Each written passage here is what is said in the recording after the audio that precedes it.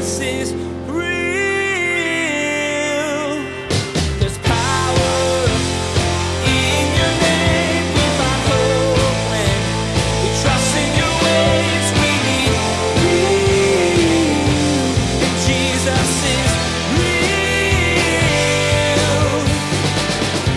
What this teaches us is that if the way of love is the way of vulnerability, if the way of love is the way of the cross, which always speaks of death, the reason Jesus invites us down that road is because Jesus is the resurrection and the life.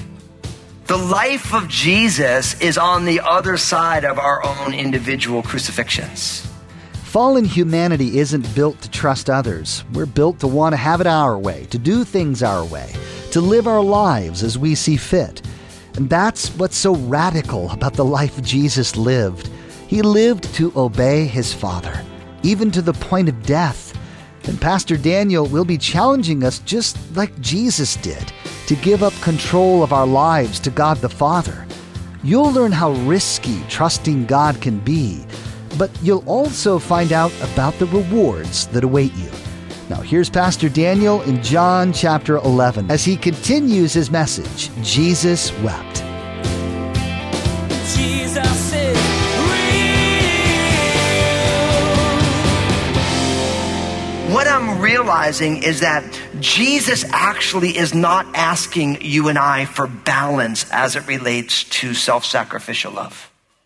What he's asking us is to love hard, a self-sacrificial love, but we don't do it so that we get the love in return. He is saying, let me love you, and my love for you will be sufficient.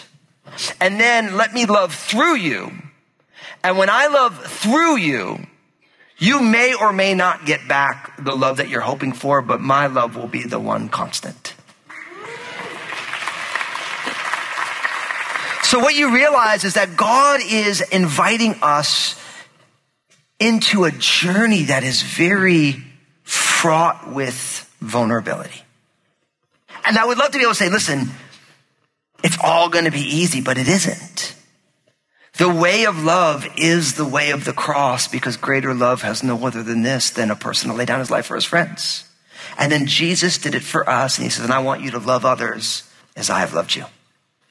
And I can't really talk about this at Christmas time without just letting that land just the way it is. I realize in a million situations, there's certain qualifications that you may give in people's situations and their histories, and there's all that's part of this. But the way of love is the way of vulnerability. The way of love is the way of the cross. And what I love so much about Jesus, he doesn't say, I want you to blaze the trail and experience it without my help. He says, I'm going to blaze the trail. I'm going to experience it for you, and then I want to lead you into it. Now from there, look at what happens in the story, because if I just left it there, we're like, it's horrifying, isn't it? It's like, okay, let's all go get hurt for the rest of our lives. Just going to love everybody. You know what I mean? It's going to be painful, But Jesus doesn't stop this all there, because look what happens. Verse 17, it says, so when Jesus came, he found that he, speaking of Lazarus, had already been in the tomb for 4 days. Now, Bethany was near Jerusalem, about 2 miles away, and many of the Jews had joined the women around Martha and Mary to comfort them concerning their brother. Then Martha, as soon as she heard that Jesus was coming, went and met him, but Mary was sitting in the house. Now Martha said to Jesus, Lord, if you had been here, my brother would not have died. But even now I know that whatever you ask of God, God will give to you. And Jesus said to him, your brother will rise again. Martha said to him, I know that he will rise again in the resurrection on the last day. And then Jesus said to her, I am the resurrection and the life. He who believes in me, though he may die, he shall live. And whoever lives and believes in me shall never die. Do you believe this? And she said to him, yes, Lord, I believe that you are the Christ, the Son of God, who has come into the world. Now, of course, what this teaches us is that if the way of love is the way of vulnerability, if the way of love is the way of the cross, which always speaks of death, The reason Jesus invites us down that road is because Jesus is the resurrection and the life. The life of Jesus is on the other side of our own individual crucifixions. And so the way of love is the way of death, because when we die to ourselves, then we get made alive to God's life after death reality. And so Jesus comes. Lazarus is dead. By the time they told Jesus that Lazarus was sick, Lazarus was actually already dead.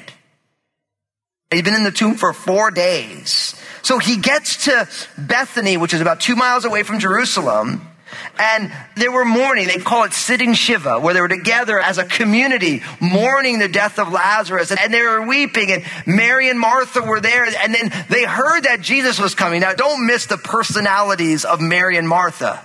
Because remember, Martha was serving and Mary was sitting at Jesus' feet. Then Jesus shows up and Martha runs to Jesus and Mary stays seated at the house. Not knocking Mary, man. She was a mellow chick, she was just hanging in there. But she was grieving, and Martha comes and she says, Lord, if you would have been here, Lazarus would never have died. But I know that God will give you anything you ask. I know who you are, Jesus. And Jesus is like, Lazarus is going to live again. Your brother's going to rise again. You ever notice that when Jesus says something, you think you know what he means? Yeah. She's like, oh, Lord, I know that he will rise again at the resurrection at the last day. And Jesus is like, no, I'm the resurrection and the life. He who believes in me, though he may die, he shall live. And whoever lives and believes in me shall never die. Do you believe this? Really what he's saying is that I can resurrect Lazarus right now. It's not about just later. I can do this work right now. But this reality that really the life that God has for us is the life on the other side of the cross for us. That's real life. And in some ways, this is what I would call essential Christianity. Essential Christianity says that the life that we can live based on our own devices, the things that we want, what I often like to call a self-styled life, what the Bible calls more tersely life in the flesh, you living in rebellion against God, that is not real life. But the life that God has for us is on the other side of self-denial. Being his disciple, denying ourselves, taking up our cross and following him. That's the real life. And really what we have to learn in this moment is that what God wants to do in each one of us is he wants to do a work of resurrection, not only in the hereafter, but right now. Our God is a God of resurrection. And when we come to terms with the fact that our God is a God of resurrection, then we start to look at the world through a different lens, because we realize that when something goes wrong, we're like, man, that was lousy. That didn't go the way I wanted to. But that is never the end of the story. I guarantee that in a church the size of Cross, with people online, on TV, on the radio, people in the sanctuary, all the different vehicles we do this, there are also people right now, you're like, man, what I was hoping for, that's dead right now. And I would tell you, you should be waiting for the resurrection. Because God's story does not end right where we think these things end. There's more to all of this. And so it changes the way we look at the world. See, too much of the way our culture looks at the world is we look at it through fatalism. Well, that's over. It's bad now. And I'm here to tell you, there is not a less Christian sentiment than that. Because our God is the resurrection and the life. That's who he is. Jesus is the resurrection and the life. Of course, whenever I hear about that, I always think of John 14:6. John says a little bit later, Jesus says, I am the way, the truth, and the life. No one comes to the Father except through me. Jesus, he doesn't point the way, he is the way. Jesus doesn't tell the truth, he is the truth. And Jesus doesn't say, I can show you life. He says, I am life. And there's no way to come to the Father God except through Christ. Now, that statement is really like crux of the Christian faith as a whole. Because our world offers, hey, there's a life you can live. And you can do it your way. You can do it how you want to. You want to drink all day? Great. You want to watch media all day? You want to scroll through Instagram all day? You want to be real? The kids know what I'm talking about. You want to be this, you want to be that. You can do anything you want to do. Just live how you want to. But the thing is what anybody who's put their faith and trust in Jesus knows is that we've done that, and that ain't real life, and it's never been. Because for some of us, it landed us in a pit. For some of us, it landed us in the clink, in the pokey, on the inside, you know. Others of us, it landed us exactly where we hoped to be, but completely feeling empty when we got there. What Jesus is saying is the life of God happens on the other side of when we are willing to die to ourselves and what we think it should be. And we say, God, not my will, but what? But yours be done. The problem with humanity, you and I, is that we think we know what life is. But we can never experience real life until we know the author and sustainer of life. And our lives will never be fulfilling until we walk in not our will for our own lives or our parents' will for our lives, as wonderful as that may have been, or society's desires for who we are. But the only way we will be truly fulfilled is when we walk in God's will for our lives. And that comes through resurrection. It's one of the reasons why as a church we always give opportunities for people to begin their journey with Jesus or recommit to their journey.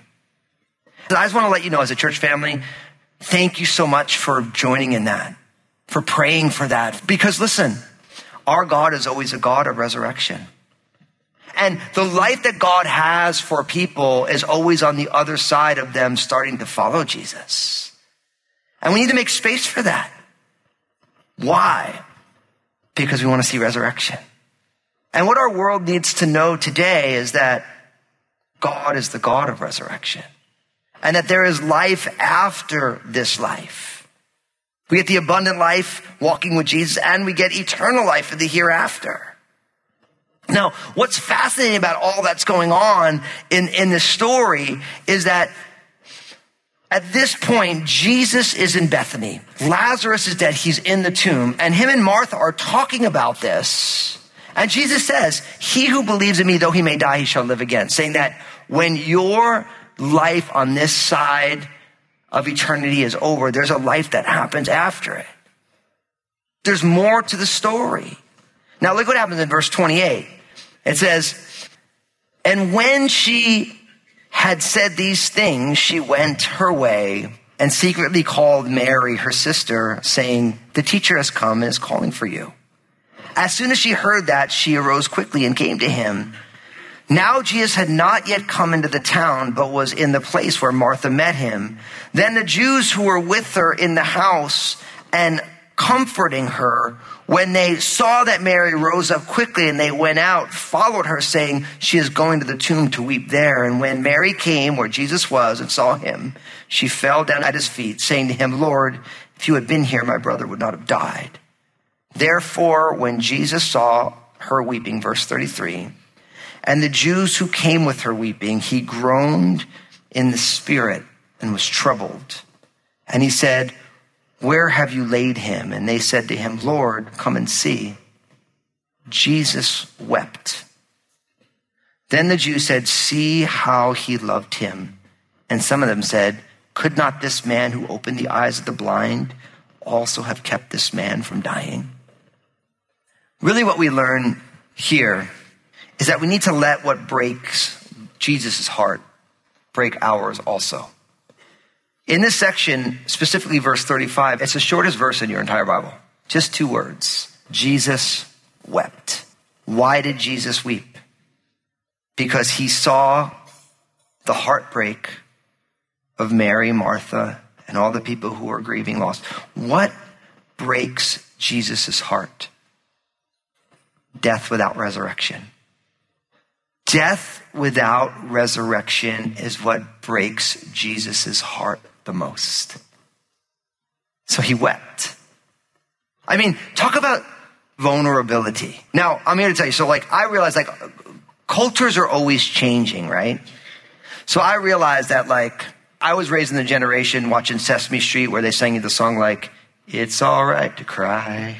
Crying makes you feel better. You guys remember that song? I learned that as a kid. You guys who are older, you're like, I never heard that song. Nobody told me that it's all right to cry. So like there was a time when like men never cried. And I was raised in a generation like it's all right to cry. But I'm here to tell you, when I cry, it doesn't actually make me feel better. Because there's a part of me that's like, why am I crying right now? But like in Jesus' culture, men definitely didn't cry. At least not publicly.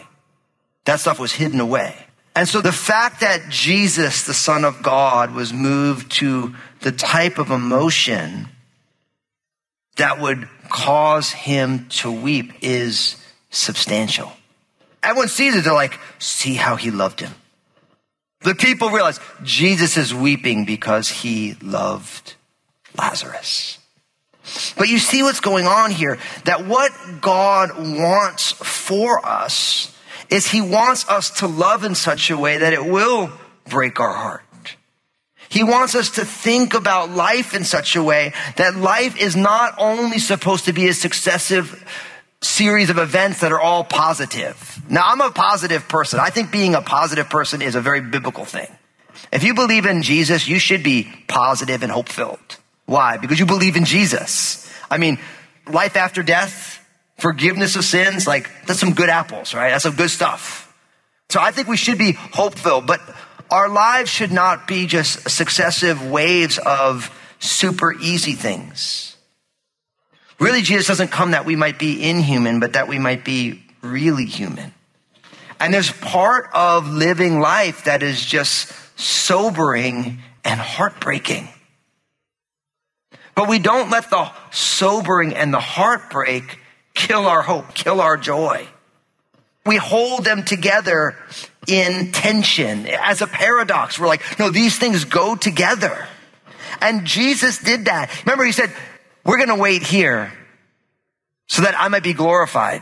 So Jesus knows all this is going to happen. He knows Lazarus is going to be dead. He knows he's going to raise him from the dead, but he sees everybody weeping and then he weeps alongside of them. And the Bible says that we should weep with those who weep. And Jesus shows us that. Why? Because listen to Isaiah chapter 53, verses 3 and 4. It says, speaking of him, he is despised and rejected by men, a man of sorrows and acquainted with grief. And we hid, as it were, our faces from him. He was despised and we did not esteem him. Surely he has borne our griefs and carried our sorrows. See, Jesus our Lord, He's a man who knows grief and sorrows. He knows the pain that we've gone through. And as someone who knows our pain and is intimately acquainted with our pain, he wants us to see, listen, when something is painful, it's okay to cry about it. You don't have to stuff that stuff because it's heartbreaking. And what you find here is that Jesus leads us out in vulnerability at a time when people just didn't do that. And what's amazing is Jesus is weeping. Some people say, we love them. And then there's always the peanut gallery nipping at Jesus' heels, right?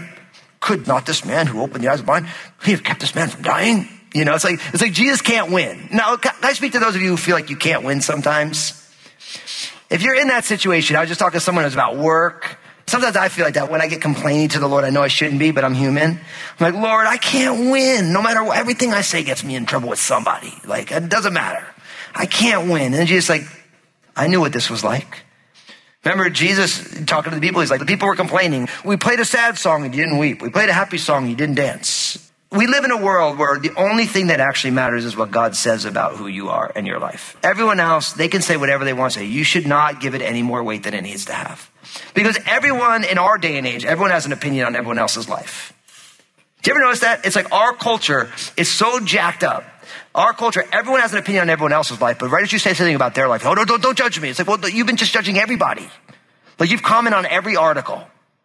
And what's so amazing is our culture is so unique at this point. I know that it's like we are pre-revival right now because either Jesus is coming back or he's got to bring a revival because like it's rough. Like we live in a world, our culture is a voyeur culture. We actually want to watch other people live their lives. You realize that reality TV is us choosing to spend our time watching other people live a life that isn't even a real life. Because it's not real life. It's all fabricated and all this stuff and it's drama made for TV. My kids do that. There's YouTube families. It's really weird. Sometimes my kids are like, but they're Christian. I'm like, why would you want to watch some other Christian family? You live in one and we're awesome, you know? But they're like, but Dad, they got 4 puppies. I'm like, well, you should watch that then, because I'm not getting 4 puppies, you know? But our world, it's a voyeur culture. We are getting good at watching other people's lives, and then we have all these feelings about their lives. Meanwhile, our life is languishing. And it's so nuts. It was so funny. I saw this online. So I guess there's a lot of discussion about the royal family. I straight up don't get it, man. We conquered England a long time ago. So I've been holding this in for forever. There was a basketball player, and I guess some of the people from the English monarchy family went, and they're like, what'd you think about the royal family being there? He's like, the royal family mean Jesus, Mary, and Joseph? I only know one royal family. I was like, oh, snap. Now, I get part of the whole royal family. I don't know why I'm off on the tangent, but I am, so we'll just go there. I get part of the reason the royal thing is all you girls got raised on the whole princesses thing. The girl becoming a princess, you know, and all that stuff. But I'll be honest, it doesn't look like a whole lot of fun for them, does it? I mean, it's all great for Cinderella. I mean, she got rid of the wicked stepmom and the 2 mean sisters. But like these other ladies, man, I feel bad for them. They can't even smile, you know. It's like you smile and everyone talks about your smile. But here's the deal. Why do we care so much about what everyone else is doing? Why? Because our culture wants to teach us what we should care about. And really, you have to know, like, the media is designed for your attention. They make their money on your attention. You click on it, that click, they go to the advertiser, this is our clicks per article, and then they make more ad revenue. So their only desire is to make you click on it. And I mean, that's all the news sources, not just the ones you hate. All of them are like that. So what they do is they feed you exactly what they think is going to make you click. And because we live in a world where resurrection isn't the norm, what we actually care about is all the garbage. We click on ooh, what did they say about that person? Ooh, what happened here? Right? And we keep clicking on it. And then we keep clicking, and then we want to see more of it, and we see more of it. And really all we're doing is it's conforming our hearts away from the things that breaks the heart of the Lord. Because what happens is once you start getting into, especially the news sources, they start telling you that what should really break your heart is people who have different values than you. And you shouldn't break your heart. You should hate them. You should despise them. But if what breaks Jesus' heart is death without resurrection, when we see somebody who has different values from us or looks at the world differently than we do, we shouldn't hate them. We should seek after them and love them and bless them. Why? Because that's how the good news of Jesus runs forth. So brothers and sisters, we don't want what breaks a news source's heart to break our heart. We want what breaks Jesus' heart to break our hearts. What makes Jesus weep? Death without resurrection. Jesus is real. Like everyone, you've certainly had a friend or family member die. Most likely you cried. Maybe a lot. This is another way, as Pastor Daniel taught today, that Jesus knows the junk that we have to go through because he went through it too. And that's the comfort, because unlike religions, the God of Christianity doesn't sit aloof, unfeeling and uncaring about our condition. He lived it and then conquered it. Hey everybody, this is Pastor Daniel, and I want to be honest with you for a moment. Life is messy, and the hard reality is, if it isn't messy for you now, it will be, and it probably has been in the past. Did you know that you can still thrive in tough times? It's true, but only through the power of Jesus. That's the purpose behind my book, Honestly. I want you to know how to keep living your best life in Jesus, no matter the circumstances. You can find out more about it and get your own copy at JesusIsRealRadio.com. Hey, I wanted to remind you that each day on Facebook, Pastor Daniel shares a simple 2-minute message. In this message, Pastor Daniel draws out an important biblical truth that really helps set your day on the right path. So be sure to follow Pastor Daniel Fusco on Facebook and share these 2-minute messages with your friends and family. Place a marker in your Bibles and join us next time as Pastor Daniel starts his next teaching called Jesus Prays. If you're familiar with the life of Jesus, you know that he prayed a lot. But Pastor Daniel is going to be focusing on the most intense prayer of Jesus' life, the prayer right before he was arrested prior to the crucifixion. You'll learn how Jesus dealt with intense emotions like fear and how we can overcome those too. Well, that's all the time we have for today's broadcast. On behalf of Pastor Daniel and the entire production team, we invite you to join us again for the next edition of Jesus is Real Radio.